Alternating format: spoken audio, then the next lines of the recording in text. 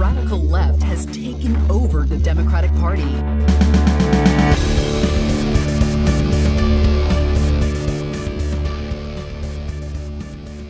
Hello and welcome to Think Progressively, covering politics and all the other chaos life has to offer. This is episode 57, recorded on Friday, January 7th from Milwaukee. Happy New Year! Kind of late. Happy late New Year. We're back from the New Year and holidays and stuff. I'm Joe. And I'm Jason. And on today's episode, we reflect on the 1-year anniversary of the January 6th insurrection and discuss the HBO documentary 4 Hours at the Capitol. But first, the headlines. Headlines. The fact is that everything he's saying so far is simply a lie. I'm not here to call out his lies. Everybody knows he's a liar.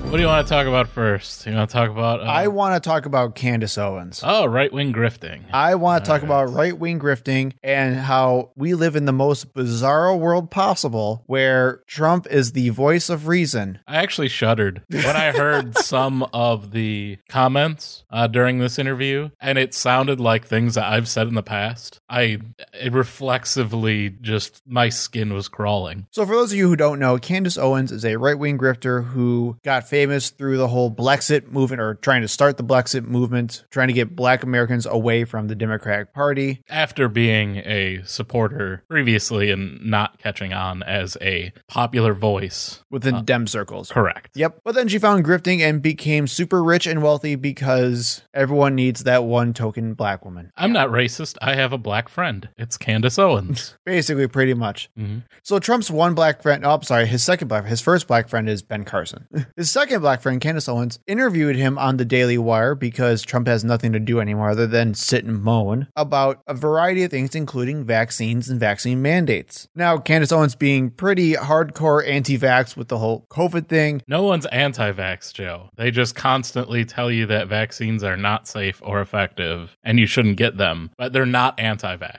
No one is anti-vax. Well, and here's the thing. I'd say, again, she's grifting. She is vaccinated. There are records of her going to places and public events that required a vaccine ID. She claims she is somehow able to circumvent those rules because she is part of the elite class. Yeah, that's called a lie because she lies a lot. So in this interview, she talked to President Trump, or former President Trump, about vaccines and how there are more deaths from COVID under the Biden administration than under the Trump administration, and shows that the vaccines actually aren't doing a damn thing. Trump replied saying, no, vaccines work just fine. I take a lot of credit for how the vaccines rolled out, and I'm vaccinated. Everyone should get vaccinated and boosted. And then the world shattered. Yes. He even said vaccines are one of the greatest inventions that we've ever made as a species. I mean, he personally took credit. Those words. Yeah, he personally took credit for the Moderna, J&J, and Pfizer vaccine. He personally I created 3 vaccines to fight COVID last year.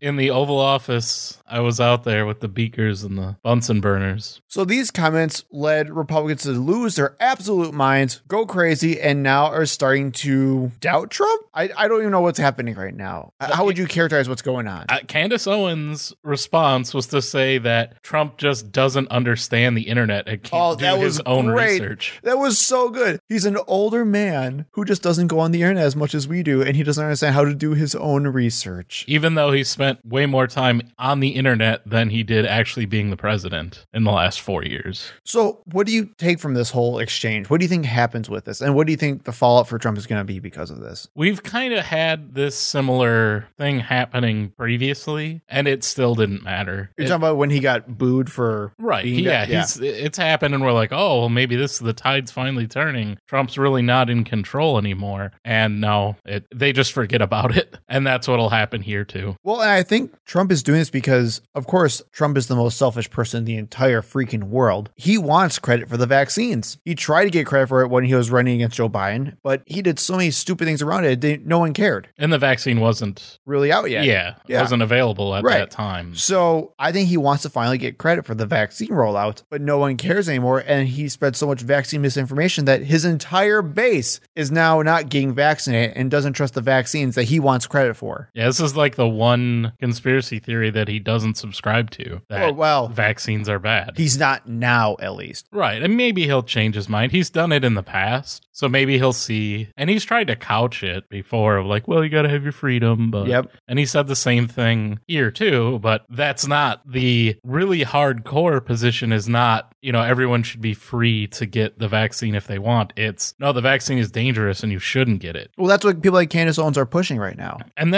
you see that for regular people, too. There's like online, there's certain things that people are using, like the term pure blood I've seen being used by people who are unvaccinated. Yeah, I haven't seen that. To, they call themselves pure bloods because they haven't, had their DNA altered by the vaccine. I've now seen the phrase vaccine apartheid.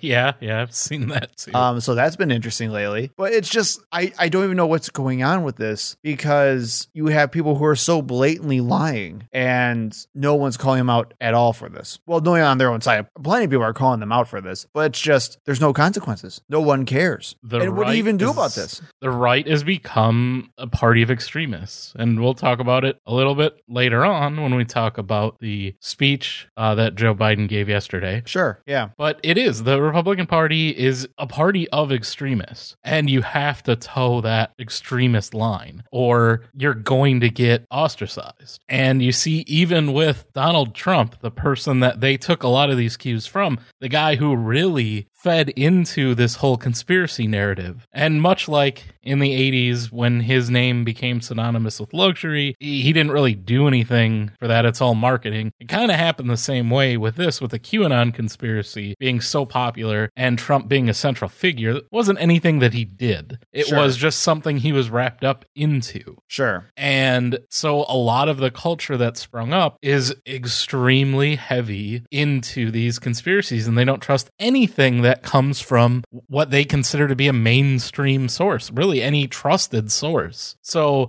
the medical profession is telling you that vaccines are safe and effective. They're going to look for anyone else to tell them that that's not true, that they're being lied to, and that's where they go. So then what do we do with this? What should Democrats do? Because burn it with fire? Well, sure. But I mean, like, Joe Biden actually thanked Donald Trump publicly for what he did with Candace Owens' interview. And he shouldn't. You don't think he should have? No. You can say, yes, obviously Donald Trump is correct about vaccines being safe and effective. That's as far as I would go. I wouldn't be like, oh yeah, I'm glad he's standing up, because he won't. A little bit of credit that you give him is really undeserved. And I would bet the next time you see him, he'll have a way that he doesn't completely change his position, because I don't think he's capable of that, but will definitely say, well, yeah, there's, maybe we should look into some of the risks associated with the vaccine, but I still think, I'm happy that I got it. Some kind of, he's gonna try to play to it. So sure. I wouldn't be, if I'm Joe Biden, I don't give Donald Trump credit for anything. So what my thought was, that could be potentially strategically beneficial, because, I mean, as we see right now, the reason why I even asked is how we deal with the Republican Party is that there's just no ideology at play here. It's just they hate everything Democrats are for. Well, and it's culture wars. That's all it is. But it's not even a consistent culture war. It's always just to be the contrarian. Like you said, there's just no reason to do it other than just to be a contrarian. So I'm wondering if we should start thanking Donald Trump for the vaccines so his own base hates him. Well, I think they would come up with some other, again, these conspiracy theories are never ending. You could easily come up with a conspiracy where the vaccine that Donald Trump created in the bathroom of the White House was perfect, but then, the elitists at the drug companies mutated it somehow and are using it as a weapon. Ugh. Good God. Let's talk about more how the Republican Party sucks, huh? It's kind of our thing. Cool. In our next story, Senator Rand Paul was viciously mocked online for saying that Democrats stole the election using legal methods. By convincing voters to vote for them. Not kidding. Literally, this is what he said. Quote, how to steal an election. Seeding an area heavy with potential Democratic voters with as many absentee ballots as possible, targeting and convincing potential voters to complete them in legally valid ways, and then harvesting and counting the the results. So voting. Scandalous. Literally voting. Give people absentee ballots, have them legally fill them out and turn them in, and then count those votes. Bastards. Because the enemy of the Republican Party, numbers. And this was literally in reference to the ongoing fraudulent investigation into the Wisconsin election. Yeah. And targeting the robot man boy Mark Zuckerberg and the money that he gave to local municipalities to run their elections, including all sorts of Republican areas. But they don't care about that. Nope. They're only investigating the areas that voted heavily Democrat. So the high population areas. Forget about all of the rural Republican areas that really need the funding. Those are fine. That's fine. This is kind of a cliche at this point, which is so sad, but the dog whistles are gone. There's no such thing as like secret dog whistles anymore. It's just straight up like, I'm going to scream as loud as I can, the most crazy shit possible. And people are just going to believe it because screw everything. And that's why Rand Paul's neighbor is a true American hero. Keeping on with more Republicans about how they're stupid. Let's talk about Marjorie Taylor Greene. Just the word stupid, she should spring to mind naturally. No, because what's the difference between all of them, man? We had Candace Owens, Rand Paul. We're going to talk about Tucker Carlson and Ted Cruz after this. Calling someone stupid, there's just no, that's not like a specific thing anymore for certain somebody. Marjorie Taylor Greene is she's still in the upper echelon. Oh, okay. She's like the top tier stupid. Rand Paul wishes he was as stupid as Marjorie Taylor Greene. So what happened to Marjorie Taylor Greene this week? One of her accounts, her personal account, not her rep account, was permanently suspended from Twitter. Hooray! Finally. For spreading COVID misinformation, actually. Yes. And of course, it's censorship by the government somehow. And she's tweeting this out from her other accounts about how she's been silenced by Twitter. So she was posting about VAERS, which, if you guys don't know, is a system in which people can you can report your symptoms. If you've gotten a vaccine, you probably were prompted to sign up for this system. I did. I reported any side effects I had. Yes. And you can literally write anything. Somebody wrote that they turned into a Hulk on it, and it's accepted just along with everything else because they just want to get as much data as they can. Yeah. And from anybody. Then epidemiologists will then look at and try to find patterns of consistent data and see where things are going wrong. If they are, so be it, right? Yeah, that's how you find out things like, is the issue that was reported with Johnson & Johnson with blood clots, how widespread is that? Are a lot of people reporting that sort of thing? It's really nice for feedback if people used it responsibly. But we live in America.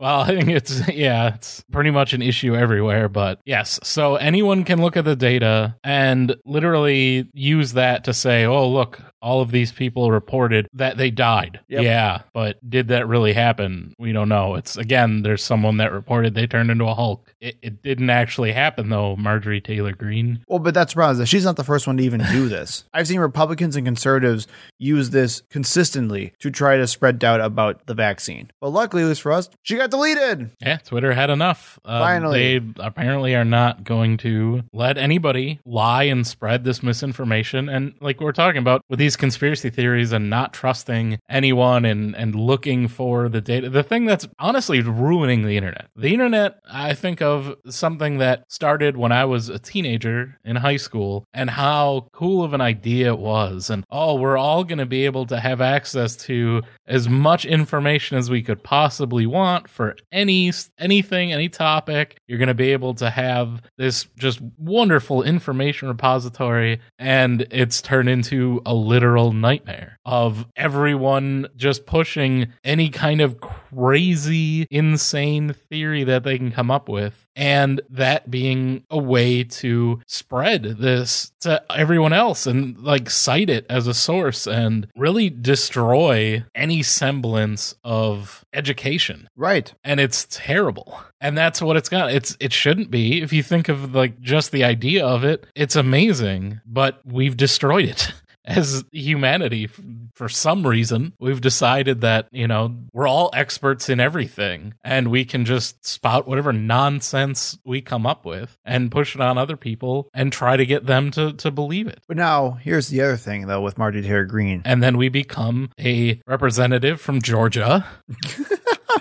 And then profit. Yeah, and then gain more funding than anyone else in the House somehow. Yeah, that seems how it works. great. Welcome to Republican politics in America, my friend. But Marjorie Taylor Greene was actually very, very busy right before she got her account taken away. Because right before that, she talked about how she wanted a national divorce with all the blue states, and that anyone who would come from any of these blue states would not be able to vote after a cooling off period, literally taking the rights away of people who want to vote. Even though she also lives in a state that would definitely be considered purple at this point. No kidding.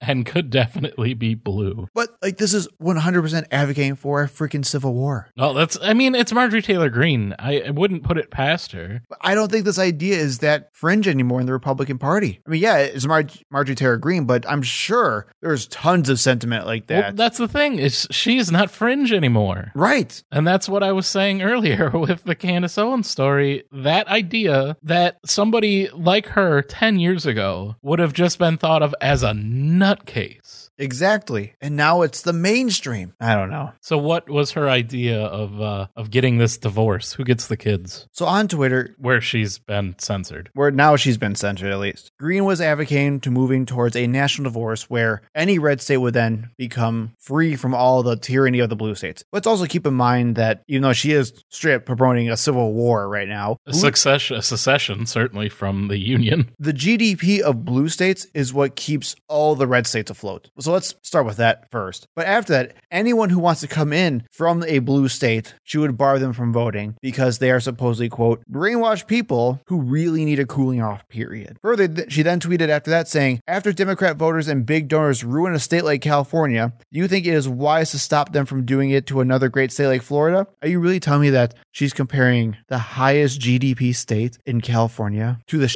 show that's in Florida right now? Of course she is. Florida is like their literal Disney World. If you're a Republican, that's where you go. They don't have any state income tax, because they just make you pay higher taxes, which favors the wealthy, but whatever. And, Ron DeSantis is their governor. They've got Matt Gaetz as one of their reps. It literally is a showcase of some of the worst the Republican Party has to offer. So, of course, that's what you're going to use as your example. I think it's probably Florida and Texas are probably the two highest GDP traditionally red quote unquote states, even though Miami's very Democrat, and same thing in Texas. You have areas that are very heavily Democrat as well. It's not as simple as red state, blue state, but it's Marjorie Taylor Greene. She is nothing if not simple. And I don't know what you would do. Do those people get to vote then? If you're like a Democratic voter, then you already live there. Do you still get to vote? I don't know. I mean, and this isn't even the first time she's done stuff like this before, where she even actually had a poll on Twitter before this saying, should the states split up from blue states? And of those, I think I have the data here. Yeah, almost 85,000 people responded, and a close majority of 47.7% said they supported staying together, while 9% said they were undecided. Greene then later touted that on, of course, Steve Bannon's podcast, saying that the 43% of people who said they wanted to split should serve as a wake-up call to Democrats. I imagine you would see similar numbers in California, and that kind of talk has come up before from people that are sick of having to both finance and deal with basically the untilted balance that the rural states get in the Senate. So check off another Republican for being stupid this week, and we'll move on. Well, speaking of stupid Republicans, which is really all we've been doing so far this week, let's talk about Tucker Carlson and Ted Cruz. So I had actually no idea about this story until you just showed it to me. Yeah, it's a good one. So where this started was on Wednesday when he was speaking at a Senate Rules Committee oversight hearing. As part of his speech, Ted Cruz said, and I quote, "We are approaching a solemn anniversary this week, and it is an anniversary of a violent terrorist attack on the Capitol, where we saw the men and women of law enforcement demonstrate incredible courage, incredible bravery, risk their lives for the Capitol." So he called the tourist expedition to the Capitol on January 6th, as the Republican Party wants to present it, he called that a violent terrorist attack. Because it was. This, of course, did not sit well with Republican Party leader Tucker Carlson, who on his top-rated Fox News cable network show, national show, said that Cruz's comments were not appropriate. Quote, of all of the things January 6th was, it was definitely not a violent terrorist attack. It wasn't an insurrection. Was it a riot? And you got a picture that I have like a both irritated and like quizzical look on my face, which just is very Tucker confused. Carlson, Yeah. right? Like really confused but angry. I would just say really confused but angry about it. Yeah, that's Tucker Carlson. He's both confused and angry at the same time. Was it a riot? Sure. It was not a violent terrorist attack. Sorry. So why are you telling us that it was, Ted Cruz? You're making us think maybe the Republican Party is as worthless as we suspected it was. So according to Ted Cruz, he then messaged Tucker Carlson that night to ask if he could please come on Tucker Carlson's show so that he could explain himself. And oh my God, if you have like 5 minutes, Find the video, watch it. Watch Tucker Carlson just rip Ted Cruz a new one. And Ted Cruz roll over and show his belly. Oh my God. So Tucker Carlson had him on. He said, you called this a terror attack. That's a lie. You told that lie on purpose, and I'm wondering why you did. Well, this was also after the fact that he was like buttering him, saying, and there's a lot of very smart people in Congress, and you're one of the really smart ones. I know you are. You're smarter than me. You're smarter than me. So why did you lie to us all? And then Ted Cruz said that it was poorly phrased and it was sloppy. Yeah. Even though he's used the words like terror attack 4 times in the last year to describe. So like he didn't just misspeak or use the wrong word, although that's of course what he's going to say happened to Pope Tucker Carlson, because Tucker Carlson didn't like it. So he's got to, grovel and kiss the ring and say he's been a bad boy. And Tucker Carlson did not just let him say that. He kept pushing him on it. And he's like, no, I don't believe. Why did you say that way then? And then basically Ted Cruz had to just keep walking it back and say, no, I know I wasn't calling the peaceful protesters that were there in support of Trump terrorists. I was just saying the people that were attacking the police officers, because I always say that if you attack a police officer, you're a terrorist, which Tucker Carlson, I think, rightly said, no, you assault a police officer, it doesn't make you a terrorist. And rather than explain to Tucker that when you use political violence in order to change the outcome of an election, that is 100% terrorism, and that's why he used those words. Yep.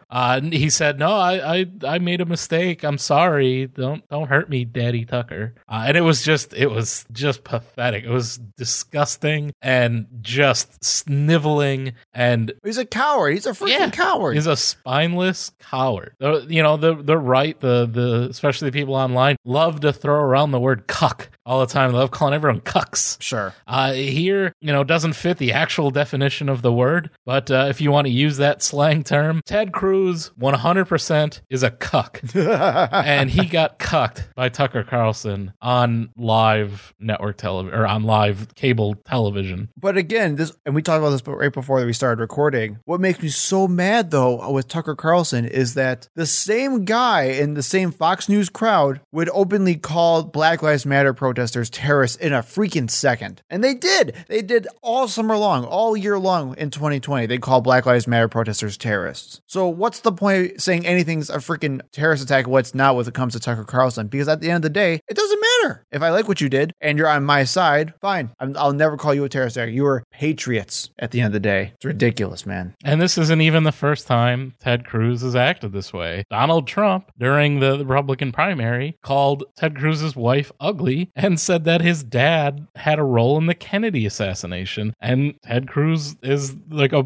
huge water carrier for Donald Trump and has been the last 4 years. Because, as you said, he is a coward. He is a coward. Does not have any backbone or any spine. Will just roll over if it's convenient for him. And that's who the people of the state of Texas want as their representative. Someone who's not even going to stand up for himself, let alone them. Let's end the headline section on the only bit of good news that we have. Let's have it. The murderers of Ahmaud Arbery were sentenced to life in prison. Good. And that includes, and we're not going to say their names, we kind of have a history of not saying the names of people who commit crimes generally, just because I don't want to. But But there was the father and son, and then their neighbor. The father and son were convicted to life in prison without the possibility of parole. And the neighbor was sent to life in prison with parole. Correct. So, and this is, they literally lynched, there's three older white guys who lynched a black man in the middle of the street because they thought that he was committing crimes. This happened in Georgia. It was literally a lynching. Ahmaud Arbery was jogging in the area. He had jogged through a construction site, a home that was in the process of being built. And, to these three guys, that meant that he was a burglar, even though he took nothing and was like jogging. What's he going to fit in his pockets? But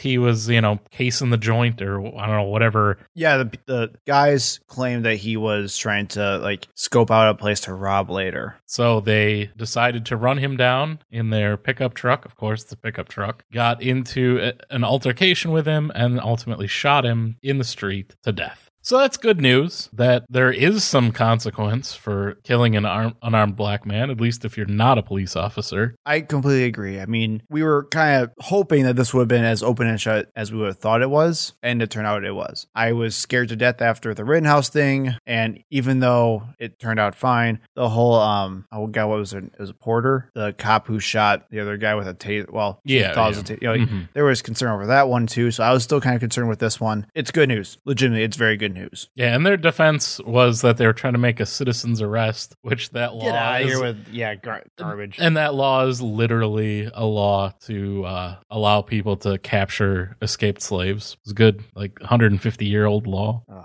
Good defense. So, rot in prison, you human garbage. Hope we never hear from any of these three people ever again. That was really a productive segment, wasn't it? It's hard to get any word in with this clown.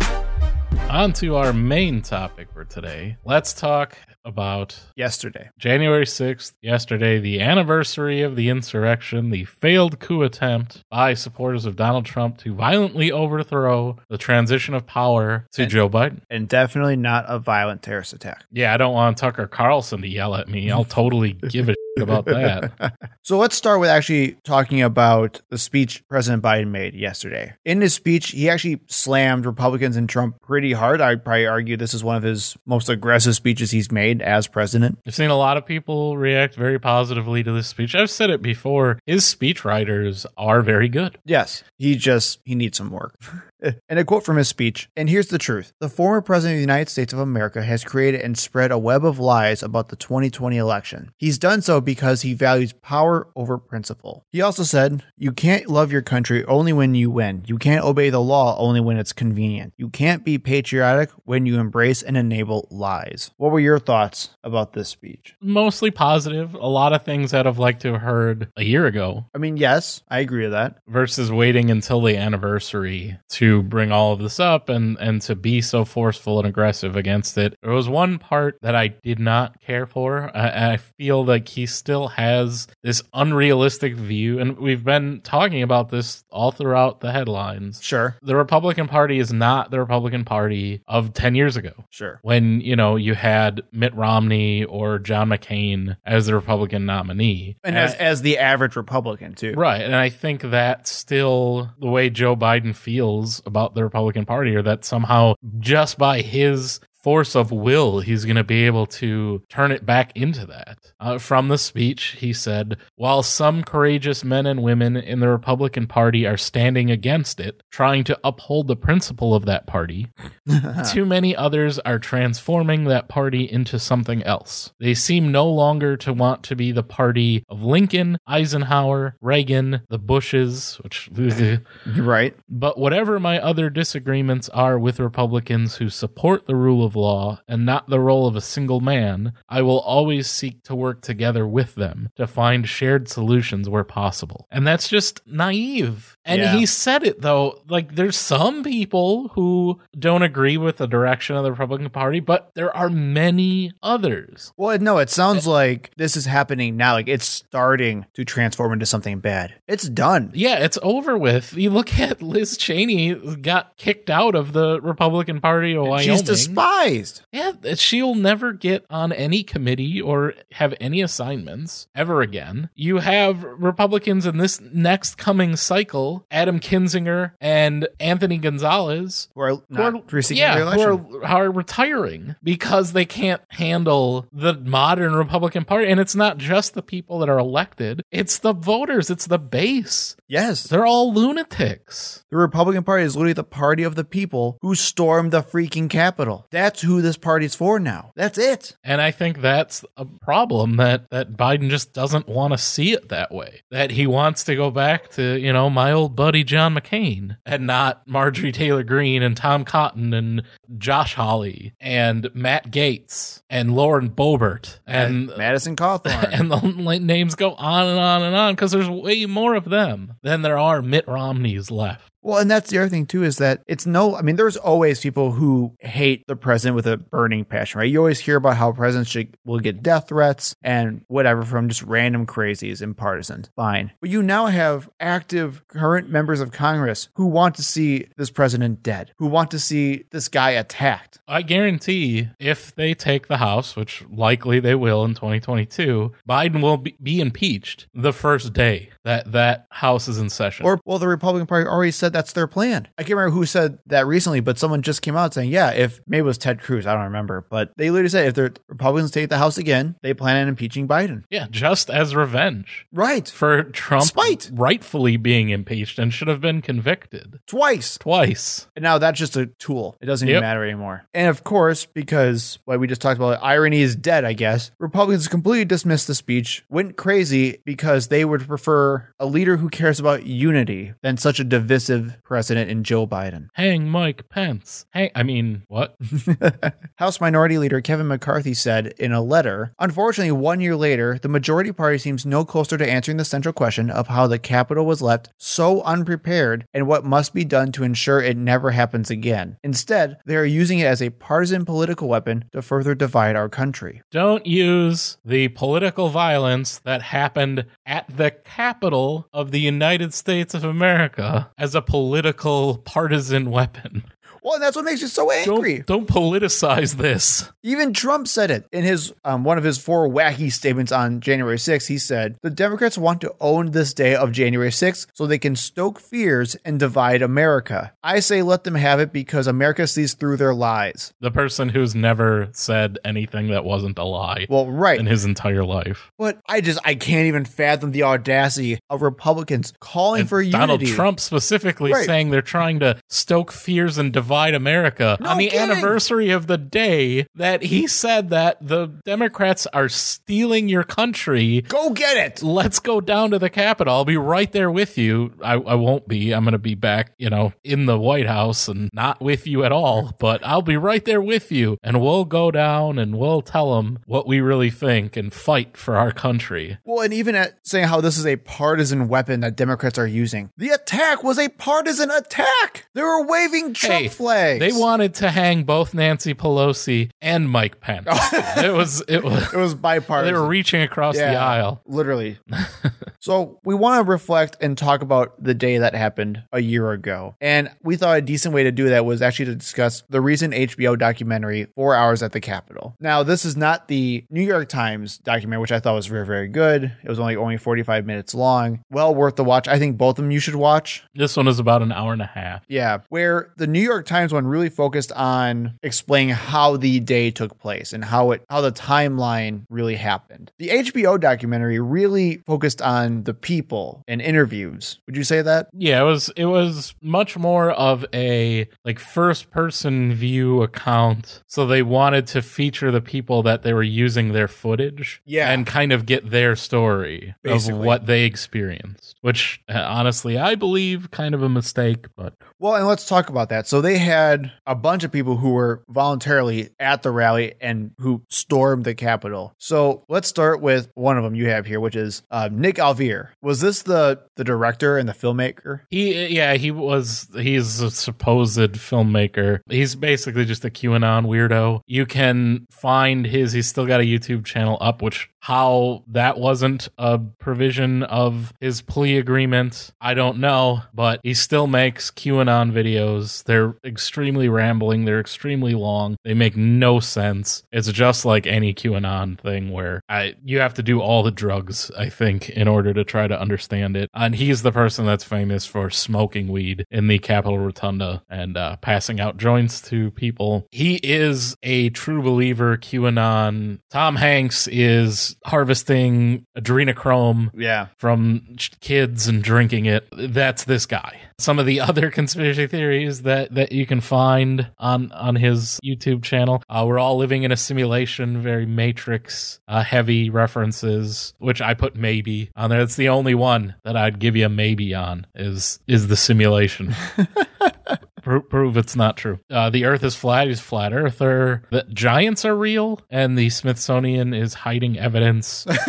There's also there's no such thing as forests. I don't know. That one was very weird. I tried watching it. I feel like you went down a really crazy rabbit hole for. Yeah, I just was writing these down. The next two I got, the last two, I think these are just QAnon. Like a lot of QAnon people believe these, but I don't know. I thought they were interesting when I was going through it.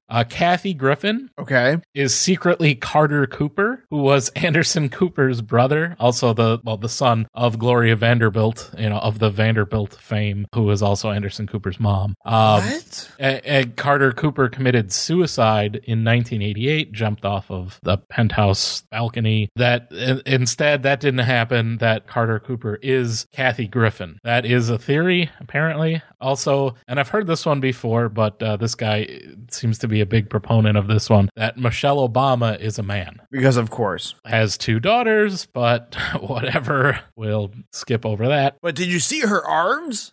Right.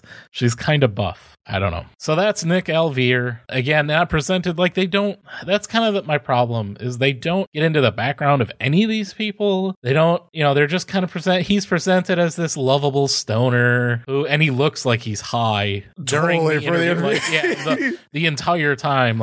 Oh yeah. And we'll talk about that too. I just kind of want to get through these main people. So I want to talk about my favorite guy. I think his name is pronounced Coy. I think it's Coy.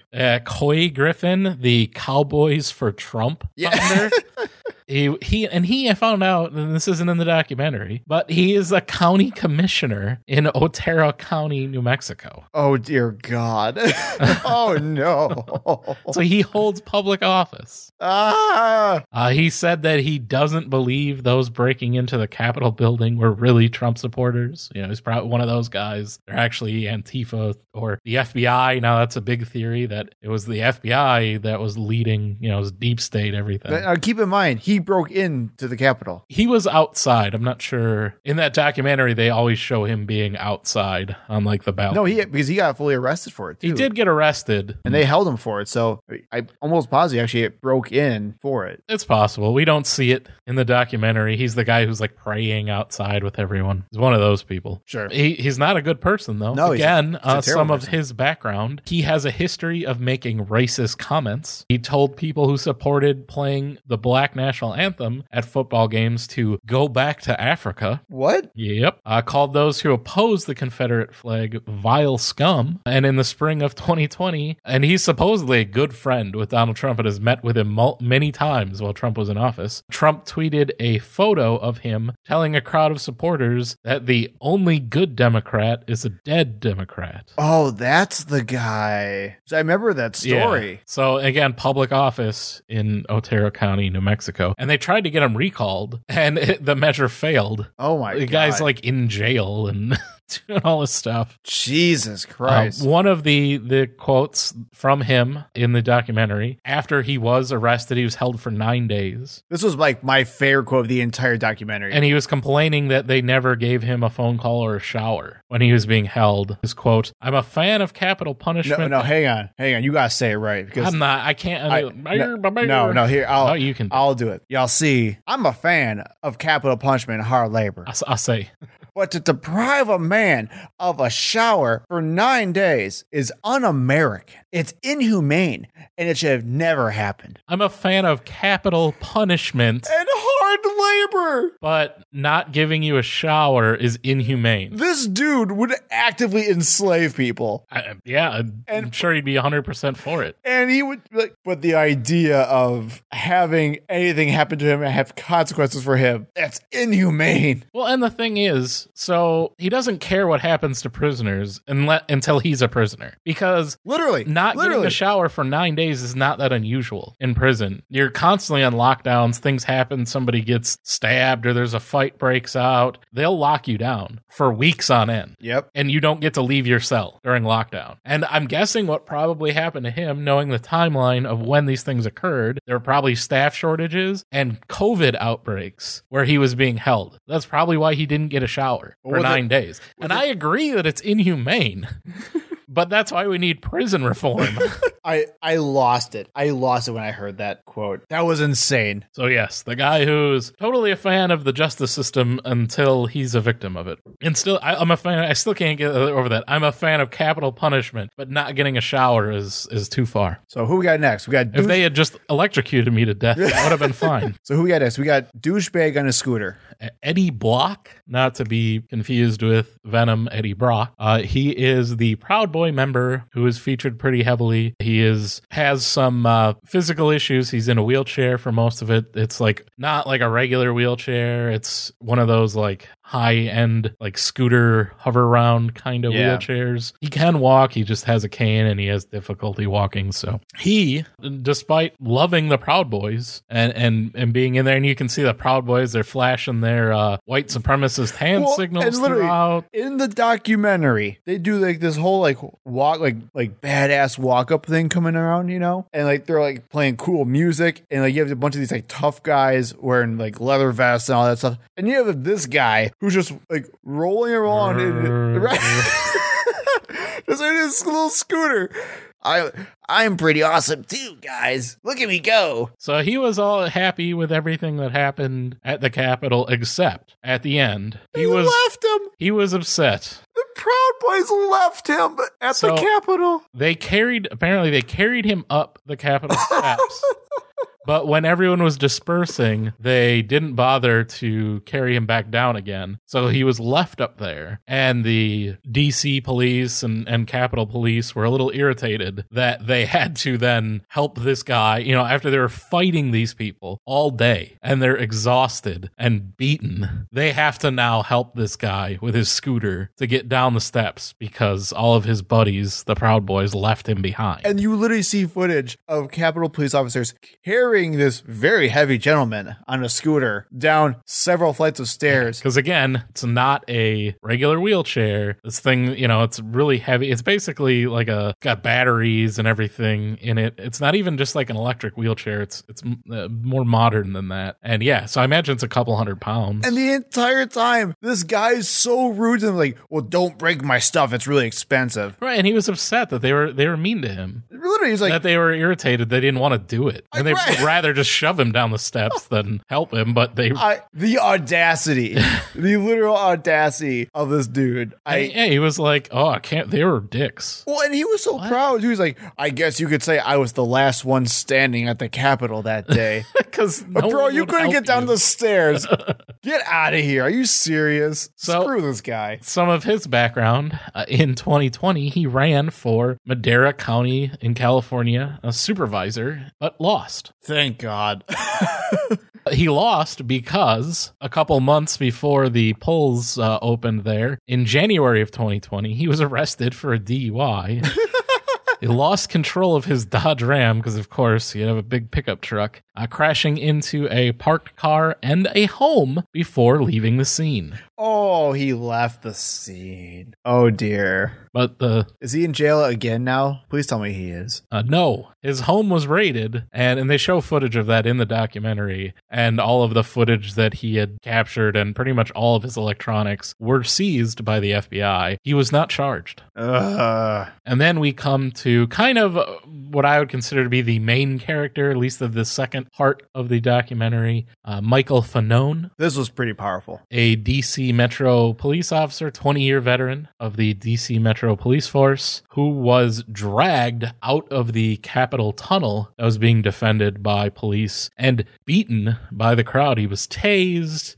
People were threatening to take his gun and shoot him with it. He suffered a minor heart attack during this incident. He was beaten unconscious before finally he was helped back to the police lines and they pulled him back in to give him medical attention. And if I don't remember correctly, I think he's also a military veteran. No, it was his partner. His partner was a military veteran. Yes. And they were talking about, so like a lot of their story was talking about because they were coming in late. Yeah, he came in near the end of the riot, so they were like fresh bodies that they pushed kind of towards the front of the line to give some other people a break. Right, because if you remember from the riots themselves, there were at several points of entry, tons and tons of Trump supporters pushing lines. You mean Antifa agents and the FBI, deep state? Yeah, because literally when they say, we need more patriots in front, they mean Antifa. But literally you'll see all these videos about how hundreds of Trump supporters are pushing against lines of cops to try to get them to break the line so they can push further into the Capitol. Literally push further into the Capitol. You may have seen, and we don't have the guy's name on here, but it was actually, there was another clip that kind of went viral of the officer getting like crushed, like up against, I think it was like a door frame or something. Yeah, and kind of screaming his face, his gas mask gets pulled off his face. Yeah. So they actually interviewed him for this as well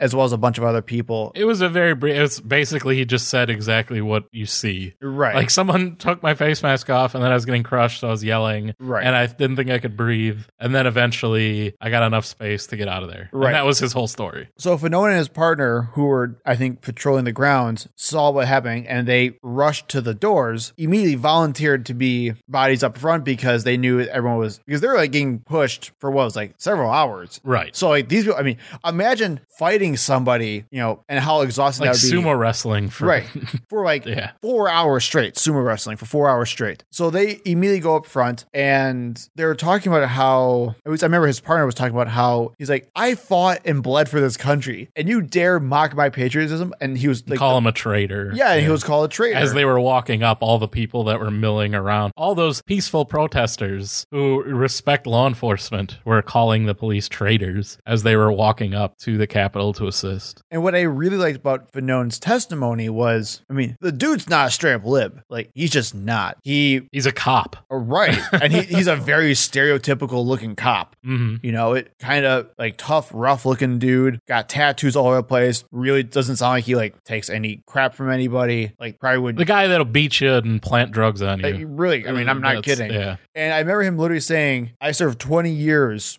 in the DC Metro. And literally him saying, I think it was what was the line, like, and it pisses me off that the president sent all these rioters towards my brothers in arms. It was so good. I don't know. And he said he voted for Trump in 2016. Yes. But not 2020. It sounded like the way he phrased it, like he didn't, either he voted third party or didn't vote. It sounded like he voted for Biden. Right. He definitely didn't say that. Well, so I think that's why I really want to like just reiterate, this was not like I'm a typical Democrat. Right. So this guy, his really public thing happened to him. You'd see him in a lot of the footage being carried away from the line and just getting the crap beat out of him. His body camera is on during this time, and you can hear everything that's going on. He's screaming, he's getting tased, he's pleading for his life, telling everybody, I've got kids, don't kill me. And finally they decide to let him up and drag him. They ask him where do you want to go? And he wanted to go obviously back to the line where all the cops were. So they drug him physically because he can't, he's beaten and battered and he can't move anymore. Well, he lost consciousness. Yeah. Once they started dragging him up there, he goes out. And they literally thought he was going to die. He had a heart attack. Yeah. And he was having a hard time breathing, and they got him inside and they were working on him and he finally regained consciousness. So it was a big public story, and he became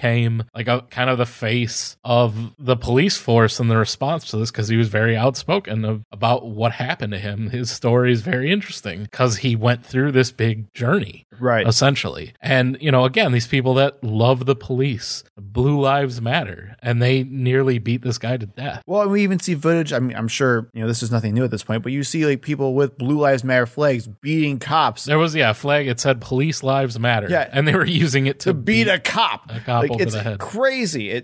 So what happened to this 20-year veteran? Literal hero. While he's telling this story and standing up for the police in this and getting mad at Republican lawmakers who are downplaying and saying, this is just like a tourist event. You never know that there was anything wrong. Ron Johnson famously tried to downplay it. It was just a peaceful protest. Yeah. And he was speaking out against that and saying, no, it made him very angry that they would do that and to diminish what he went through and the fact that he nearly died, that multiple police officers did die in the line of duty. They highlighted 4 other officers have committed suicide since that day. And overall, the suicide rate for police officers is very high.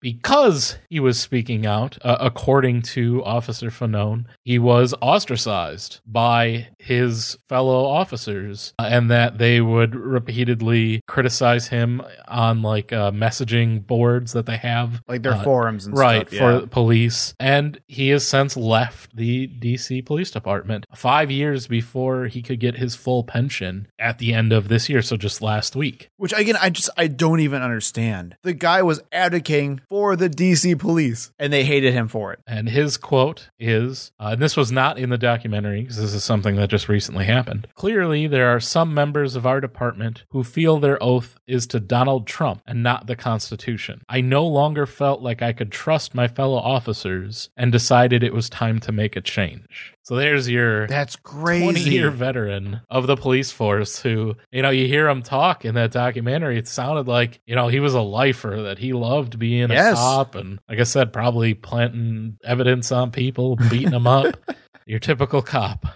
Well, literally though, again, I can't even imagine. And this is where we talk about how this is literally a cult, where you have somebody who is criticizing the former president, criticizing the rioters, and he still gets blacklisted for it by the people who he's advocating for. Because he's speaking out against their true messiah. Man, oh my God. So that's kind of an overview of what you'll get there. It's, like I said, it's very personal. It delves into specific people. Some of the problems I had with it, and we kind of talked about, and I tried to highlight here, is I don't think it went into enough of the background of anyone. It just presented them in a very, here's what we have in the video, and that's all we're going to talk about. We're not going to talk about who these people actually are. Yeah. And why they were there. I don't think it put any context of the story. Why did those protests happen? It just started literally here's early morning. The guy in the wheelchair was getting there to try to hear Trump speak, and he was too late, so he went to the Capitol. And so that's where it starts. And it doesn't explain, well, why are they there? What prompted them to be there in the first place? Why did everyone think that the election was stolen? What were they protesting? There's none of that. No. And I think that's important. I think they should have showed footage of Donald Trump and other officials saying that the election was stolen. Show Rudy Giuliani in front of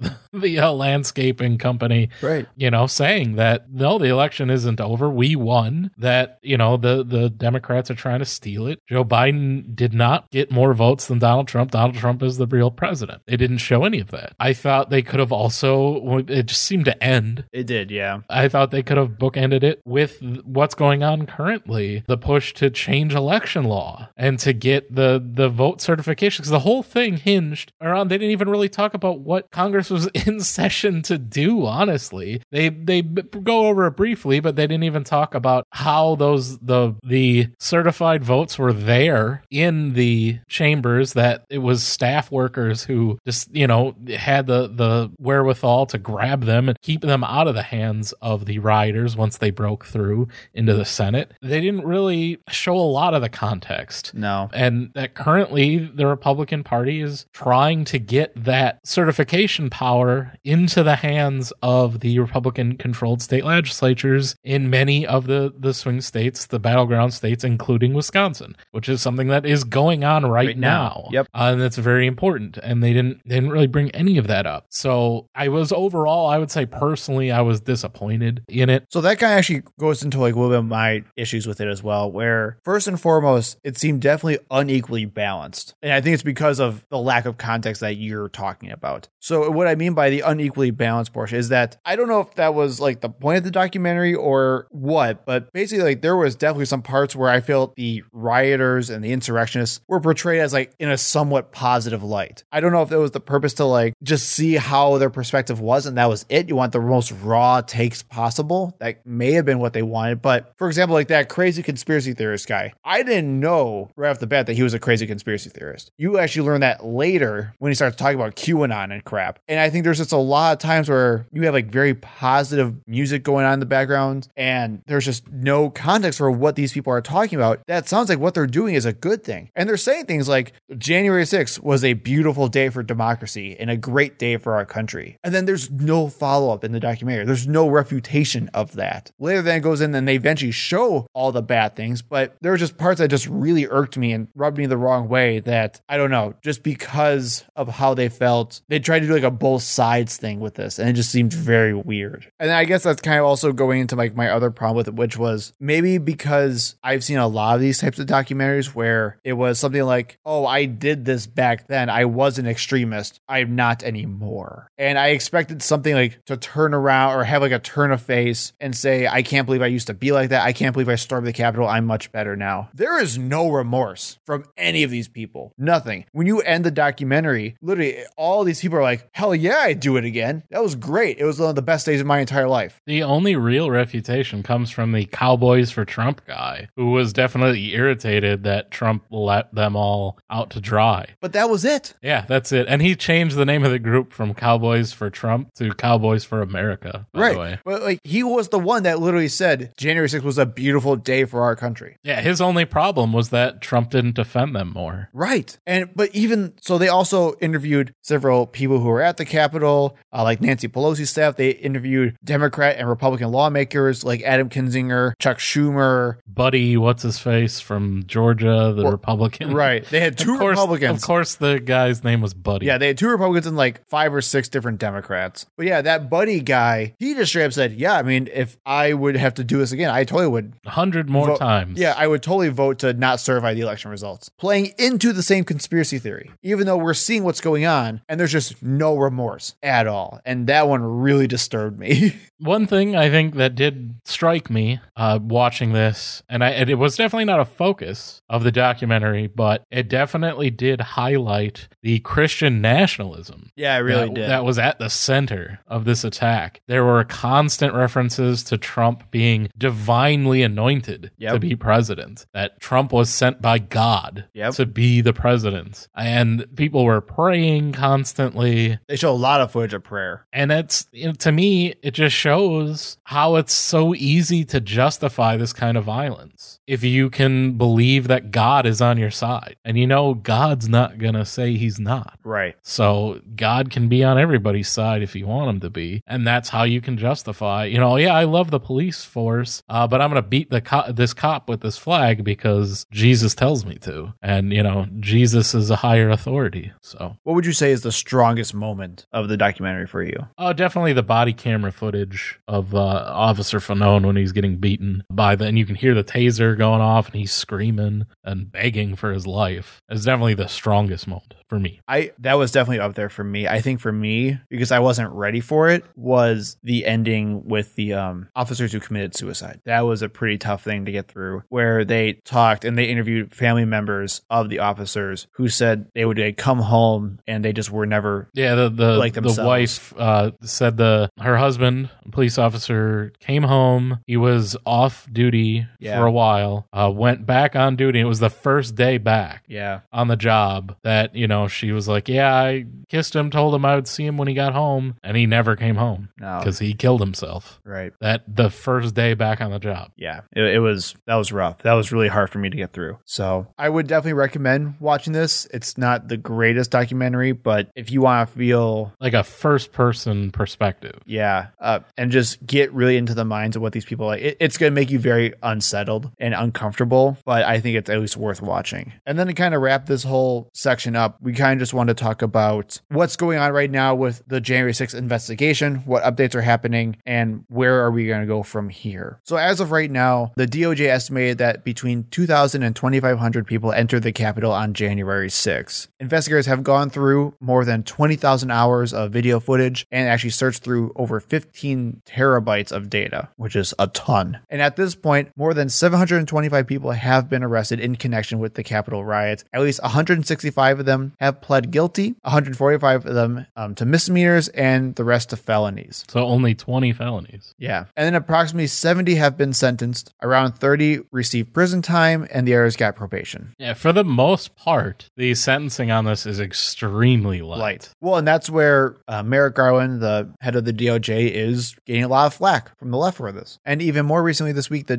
January 6th investigation has also reached out to Sean Hannity, who is a Fox News correspondent, about his role with the Mark Meadows tweets that we previously talked about them in a recent episode, because apparently he had advanced knowledge of what was going on before. So for example, on December 31st of 2020, Sean Hannity texted Mark Meadows, quote, "We can't lose the entire White House counsel's office. I do not see January 6th happening the way he is being told. After the 6th, he should announce we will lead the nationwide effort to reform voting integrity," showing that Donald Trump was being fed some information from somewhere about how he's going to be still the president somehow, some way. Another one on January 20th, after the January 6th riot, saying, "Guys, we have a clear path to land the plane in 9 days. He can't mention the election again, ever. I did not have a good call with him today, and worse, I'm not sure what is left to do or say, and I don't like not knowing if it's truly understood," saying that he's actually talked to President Trump and he's extremely concerned with what he was doing. There's Sean Hannity, leading Republican official. Oh, wait, no, I'm sorry.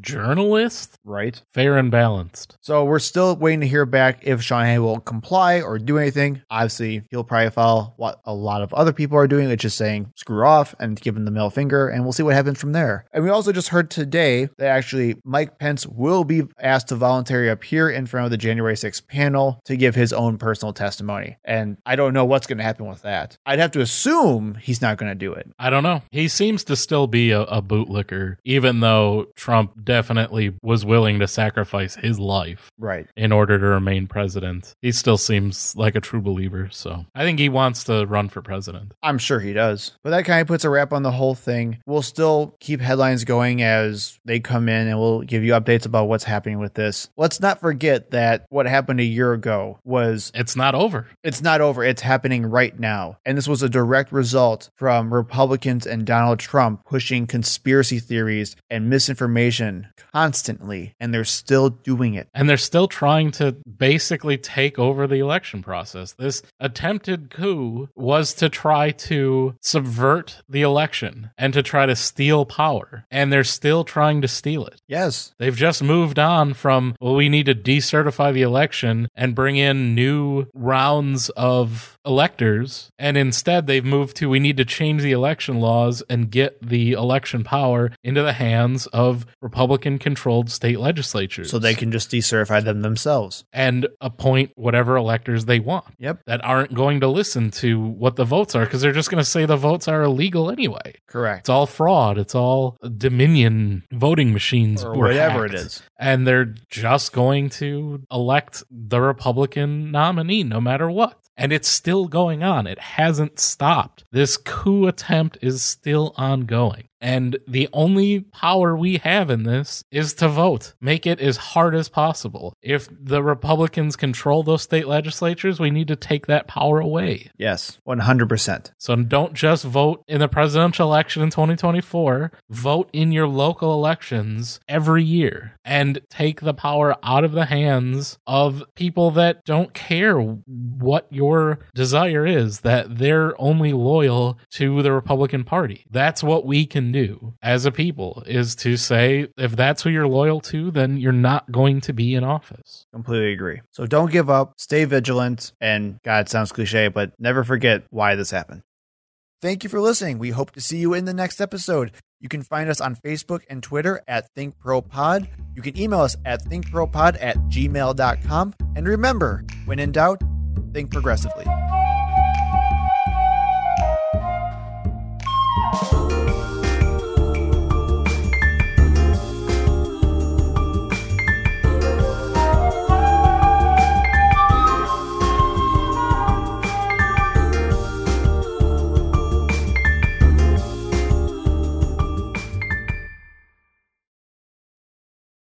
Whenever you're ready. All right.